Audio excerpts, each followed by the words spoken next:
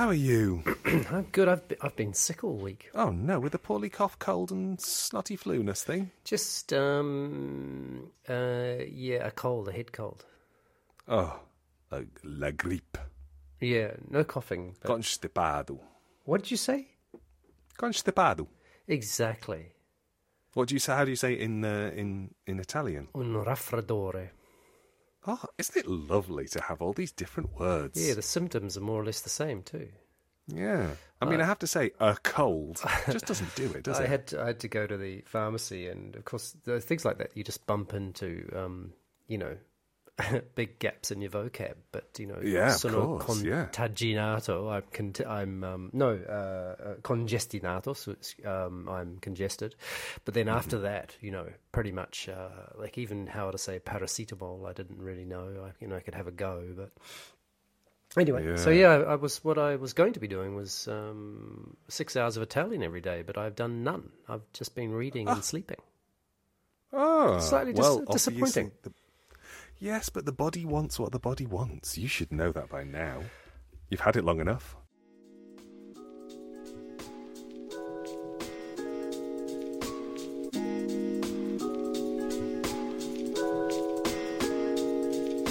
This is a podcast in which two friends talk about the pleasures, absurdities, and imperfections of being human. I'm Simon Ellis. And I'm Lee Miller. Welcome to Midlifing.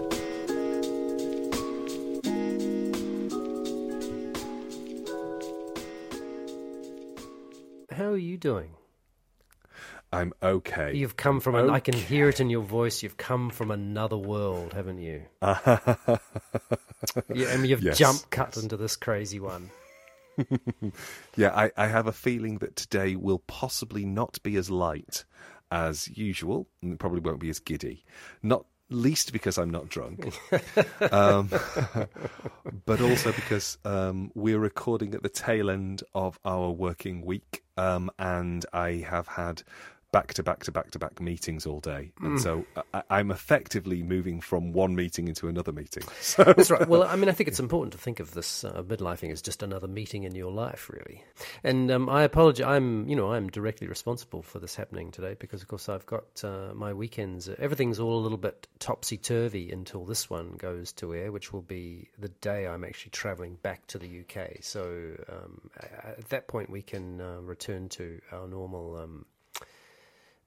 tipsy. relatively normal service. Exactly. Relatively normal. Although I will be recording in Lisbon for one of them. Oh, I've been designing logos for my bakery the last couple of days. And did you decide to design them, or did you let an AI do it for you? Look, I had a little play with AI about maybe about a month ago. I thought I'd just have some fun. And they were pretty dodgy. They were all very familiar looking. Right. As AI tends to be, it tends to a little bit like, hang on, this looks very familiar, but not in a quite so familiar way, in a slightly uncanny valley familiar way. Yeah. And so I kept one of them and used a particular aspect of it to start experimenting. So I've had a lot of fun. Ah, that's great. I quite like the way that AI seems to make generic chocolate bar wrappers when it does things.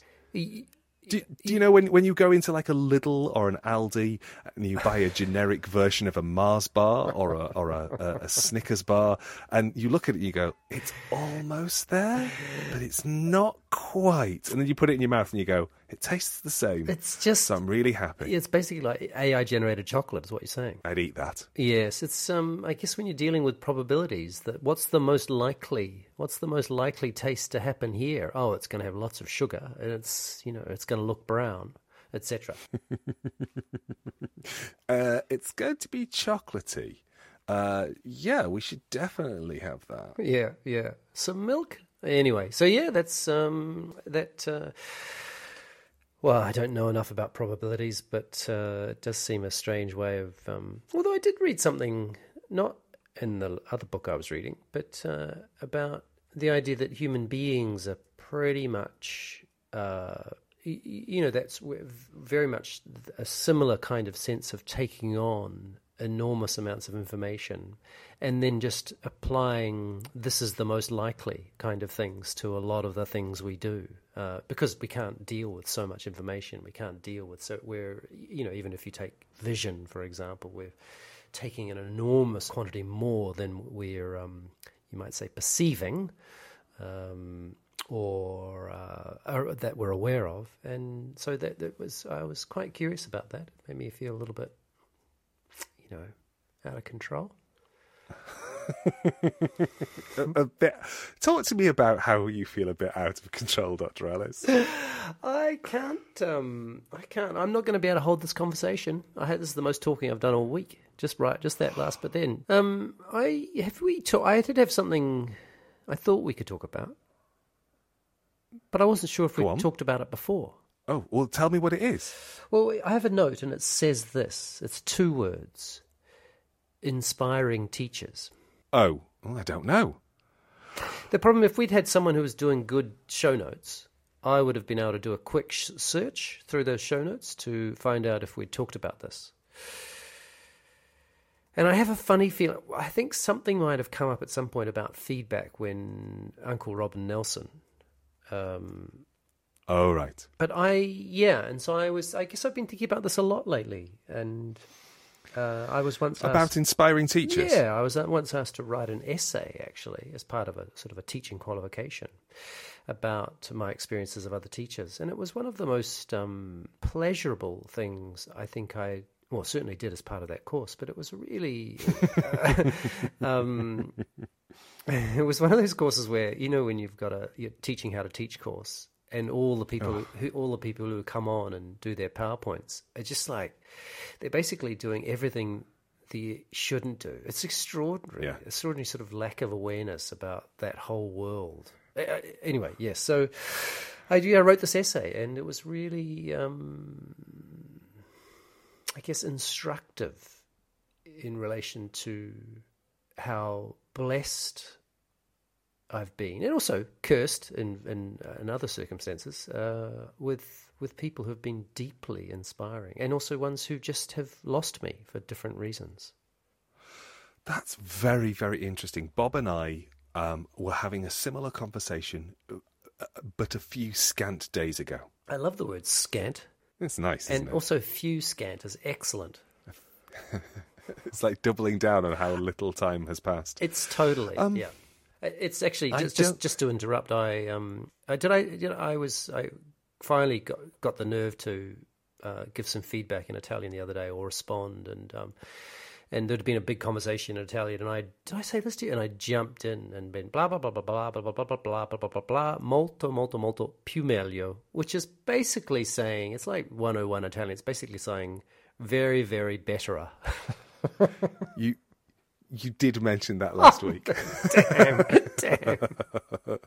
But I think cut this out to make me sound... No. I might leave it in, because I think it tells us something about how deeply ashamed you are of that very simple error. And I think it makes me like you even more. Because I actually, I've decided that my Italian bakery is going to be called Il Fornaio Più Meglio, which means the bakery betterer.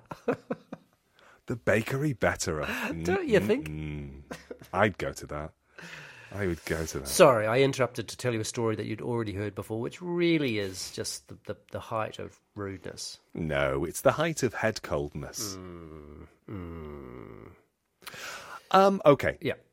Bob and I were talking about it not long ago. A few scant days. Because we were reflecting upon the fact that we both had never experienced good teaching. Oh, maybe we have talked about this before. Maybe we have, because neither of us have. That's not what I just. No. You said inspiring. Yeah. And what we've both come to realize is that we have experienced some of our best teaching alongside. When we have been teachers, if that makes sense. So we have seen inspiring teachers in our colleagues, rather than being on the receiving end. Yeah. Yeah, I was about to apologise, but I don't really want to apologise. The people who taught... I definitely think we have had this conversation. I may have even told this story before, that a man whose name doesn't need to be repeated. I was about to publicly shame my English teacher. Though, right? I can't remember his name. But my A-level English teacher said at one point... I've definitely told this story. We've had this conversation, I'm sure. Because he talked about bloody blah blah blah. All that glitters is not gold, and not in a like sort of piping up snarky way. I just went, oh, I think that's all that glisters is not gold. And he picked up the thinnest dictionary and it threw it at me and said, "Find glisters in there, Miller." So, yeah. It's not in here, but it is in the Shakespeare that it comes from. But I obviously didn't have the confidence to say that. So he didn't. They didn't. It was a he, of course. It was a he. He didn't. It wasn't too inspiring. So do you feel like it would be easy for you to? Should we persist with this conversation that we've had before? Do you think it would be easy for you to talk about the opposite of inspiring teachers? So what is the opposite of inspiring? Well, I don't know. I think I could say things about inspiring teachers because I've worked alongside so many of them. Well, I'd like to hear some. And I think you'd like to hear... Well, I'd like to hear that, but I also would like to hear what the opposite of inspiring is. When someone basically kills, just neuters you, basically. Yeah, I think... Diminishes. I think it's diminishing. I think it's the idea of when... Kills enthusiasm. It's a bit like much betterer. If you do a much betterer moment in a learning environment and you are scoffed at or scolded, you are much less likely to try to find how to say better, much better. You're going to just go, obviously I can't speak. I just won't bother. Yes, and also to the credit of all the people who are listening, that not one batted an eyelid. So it wasn't. They didn't spring up to correct me. I mean, it would have been very odd in those circumstances for anyone to have corrected me. It was because I realised later on that I'd said it. That anyway. So yes, that is. I think, and I think it's. I had a moment of being mansplained to this week. Can a man be mansplained to? He can be if a man's doing it. I think it's the action of the person who's doing the splaining, not the recipient, rather than the person who's doing the listening, or the sieving. Would the sieving be the opposite of the splaining? So I was sieving what he was splaining. So I man-sieved some mansplaining. Nice. And it was somebody in a work environment who was in an somebody who I'm trying to work out how to say this without pointing. We don't have video on, so it won't matter if you point. No, I mean I know exactly what you mean. It was somebody who has a role in an institution. That's just how. Okay, let's just leave it with it's somebody just a who human being. Okay. A human being. Here we go. Yes. It's somebody who who works in the same place as me, but not in the same area as me. Right, which is good because that could be not the same building. It could be anyway. Area's very vague. Yeah, exactly. Doesn't work in the same area as me. Oh my gosh. Siri is really mad at me. Siri just told me that it didn't understand. It's like, wow, okay, I'm not sure I understand why you're shouting at me. Siri's had some rude. Terrible teaching. For machine learning, it's had terrible teachers. It really has, because it's a good idea to just interrupt people when they're in the middle of trying to say something. So, as I was trying to say before Siri interrupted me, this is somebody who works in a totally different area to me, and bearing in mind I work in research and knowledge exchange. Okay, that's the area I work in. Mm-hmm. And this person was explaining to me how research works, and I said, It's not quite like that.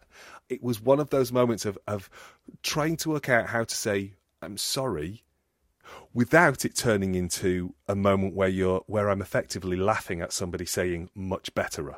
And I found it really challenging because my hackles were well and truly up, because there was a female colleague with me as well who was also being splained to. At the same time, things. or different. At the same, oh no, she was splained something else, and she sieved it, but she woman-sieved the mansplaining. I man-sieved the mansplaining, and so this is a colleague who I was going to say who I respect deeply, but in all honesty, I respect all my colleagues. I think they're all brilliant. I think they're all brilliant. In fact, one of them has just sent me a little emoji of a dancing grandma shaking maracas. I mean, what's not to love about that? A dancing what? Shaking maracas?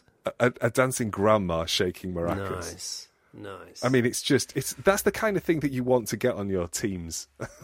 Have you got Teams open as we are No, talking? I haven't got it open. It just it comes up on my iPad as an alert. What kind of a monster do you think I am? I've just set up a focus mode so that it's called podcasting, so that nothing comes up on my phone except a call from you. Such a good idea. I'm not as clever as you at using machine learning to unlearn me. So this splainer, he continued to explain my job and the context I work in to me, and I really had to find that place where I was like, I'm not sure it's worth trying to course correct somebody in this moment, which is, I know it's not quite the same conversation as inspiring teachers, but I think it takes me back to the thing about somebody who kills an educative moment is somebody who is unable to hold back that sense of wanting to correct for the sake of correcting in a very particular kind of way, rather than going, let's let this play out because there might be something important that this person has to communicate that is sort of stuck behind a subroutine of bullshittery, and we'll get there. I'm obviously, I'm mixing my a subroutine of cocktails. bullshittery is an excellent. Did you say mixing your cocktails? I did, because I was going to say metaphors, but I just prefer to say cocktails. Because it's really, isn't that a really extraordinary test or challenge, which is to rather than being, what do you call it, sieving. Yes. What's seething is exactly what it was. What's it like to deeply listen to it, like so that you start to find out more about this human. I know I'm being incredibly idealistic because it would piss me off too, no question.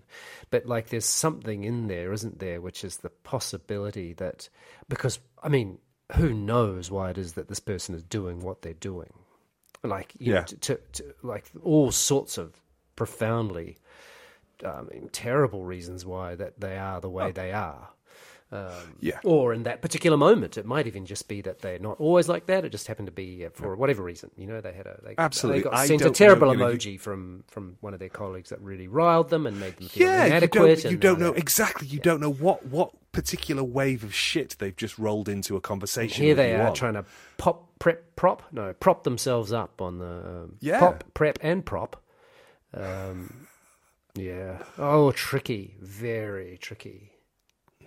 But that's one of the things about, I guess, teachers is that you get them ongoing. Yes. And there was we had a teacher, just a reminder of a teacher at dance school who used to teach us Graham technique. So this is Martha Graham technique in first year, and he did it was the real McCoy. And he was, and still is, I'm pretty sure he's still alive. It would be shocking if he wasn't. His name's Joe Scolio. What a fantastic human being. Just a gentle and open and so I don't think his teaching was, I think he just was sort of teaching by the book, but what he brought to it because of the kind of person he was, opened up what is a pretty it's not much fun doing Martha Graham technique. It's pretty. It's pretty stodgy stuff. I'm sorry, I'm going to get a whole lot of email from people listening, going blah blah blah blah blah. No, it's not. No, it's not. There's a lot of Graham fans listening to this podcast. A lot of Martha Graham fans. Yeah. Madonna, I know you're a Martha Graham fan. I don't want another email from you. And just go and release that somewhere else. Exactly. I found it pretty stodgy stuff. But just because of his demeanour and his openness and gentility as a teacher, I don't think I've ever, especially male teachers. I mean, I've had a few of them. Actually, come to think of it, I've had quite a few who are a little bit like this, who played or are a version of masculinity that made me think differently as to how I might be as a man. Oh, pause. Do you mean that they were a version of masculinity that sort of subverted norms and made you Correct. go, ooh? Or, okay, right. Because the opposite, the equal and opposite is possible, isn't it? Which is like, they were such an aggressively masculine presence that it made you go, ooh, I'm not doing that. Yes, and I didn't But you're talking... Yeah, exactly. And I'm trying to think if I had many of those... I don't think I had many of those, or none come to mind, that who were, aggressively propping up again that version of masculinity, or that well-trodden version of masculinity. And I remember one thing that Joe did was he walked out of class one day, and it was the most un-Joe-like thing that Joe could possibly have done. And it was just so powerful. It was so powerful because he didn't, it's like, I mean, his temperature must have been rising for sure, but he didn't express that. He just went, in fact, I don't remember him saying anything. I just remember him leaving. And we were like looking at each other going, because clearly we knew that we'd been, we were about to enter stodgy Graham land, and we were doing everything we could to resist that. And his response was I'm out of here. I'm not going to, if you're going to be like this, I'm not going to. But he didn't tell us any of that. He just left. And there was something about that, which, I don't think it was passive aggressive at all. I just think he was going, right, you sort that out, and then I'll come back and teach you. But he didn't need to say any of that. It was really, and it's funny, that's what I remember about, I remember lots of things about him, but that one came to mind for sure. To sort of to just gently nudge us away from potentially pre-trodden ground for those listeners who have better memories than we have. Oh, they will remember too, won't they? Oh.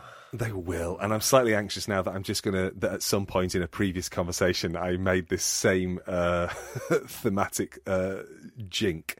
You mean that you've, even in the last time we were talking about this, you had the same little loop that you were reminded of as a consequence of. Yeah, that's my worry. That it's like at this point in a previous conversation that I don't remember, I probably course corrected us and then said something along the lines of. I can't wait.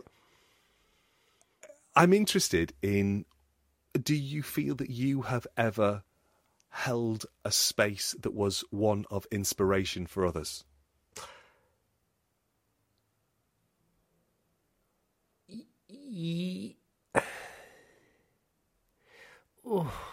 I don't feel comfortable saying this, but yes, I do. Okay, so tell me, first of all, why you don't feel comfortable saying that. Because I think it's quite a grand claim. That you think you've been inspiring as a teacher? Yeah. Why? Why does that feel like a grand claim? Because I'm not sure it's for me to make the claim. I think it's for other people to say that of me. Right. So here's my... Okay, yeah, I totally get that, and I think I agree with you. But I also sort of have another.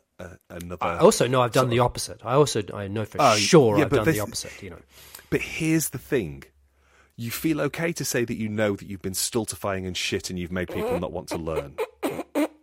That's what you just said. Don't take that as a critique. Yeah, but I'm only saying that because I said that I wanted to make sure that I wasn't sounding like I was just someone who was just full of inspiration for other people. But interesting. But it's interesting because you went like, oh, for sure, I know that I've done the opposite. But you said I feel really uncomfortable saying that. Humble brag. Is that what it is? Is it a humble brag, or is it just because it's unease, it's dis-ease, it's unease with? But we don't feel. But you didn't seem uneasy about saying that you were shit at your job. No, this is well-trodden territory for us, isn't it? But it's yes, it is well-trodden territory. But it's really interesting, isn't it? Because it feels to me that if we are able to say I'm shit at my job on certain moments, but we are not able to say I was absolutely transcendent at my job on this particular day, and I did a really fucking good job, then do we not just do we become a bit pallid and just like, you know, we leach out the potential for inspiration, we leach out the potential for being really great, because actually that might make us, if we're aiming for that, maybe that will make us feel a bit self-aggrandizing and a bit of like a, you know, Johnny Big Balls. Oh, I don't really like that vibe. I don't really like that feeling. But then, you know, I don't get the sense that Robert my teacher, throwing a dictionary at me across the room, that if he was to do more moments of thinking when he was good, he might be able to own those moments when he was not good.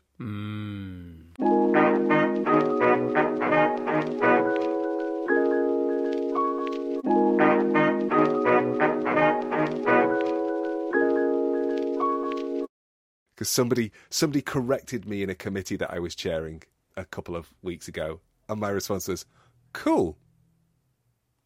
Anyway, is that all you said? It's like I used to actually. Cool. I've definitely at conferences. I've definitely gone out of my way. I think I've said this to you. Gone out of my way to pronounce the names of well-known philosophers incorrectly, just to wind up academic, because I know that it really winds people up. You know.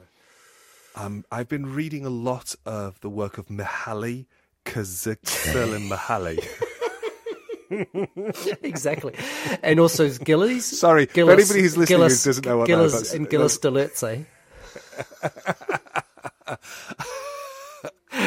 Guitari. I very much like the work of D. Louse and guitar. All throughout my PhD, my software would insist on trying to respell Deleuze to D-Louse. D-Louse. Like, D-Louse and guitar. Great. That is great. Yes, Ritzo-matic. Wasn't she in Greece? Yeah, she was, wasn't she? She's good. Yeah. So Ritzo's PG, pass it on. She's like a faulty typewriter. What do you mean? She skipped a period. Sorry. I can feel the day dropping away as I talk more shit. I love being part of your transition into. Do you think out of normality or into normality? Which is it for you?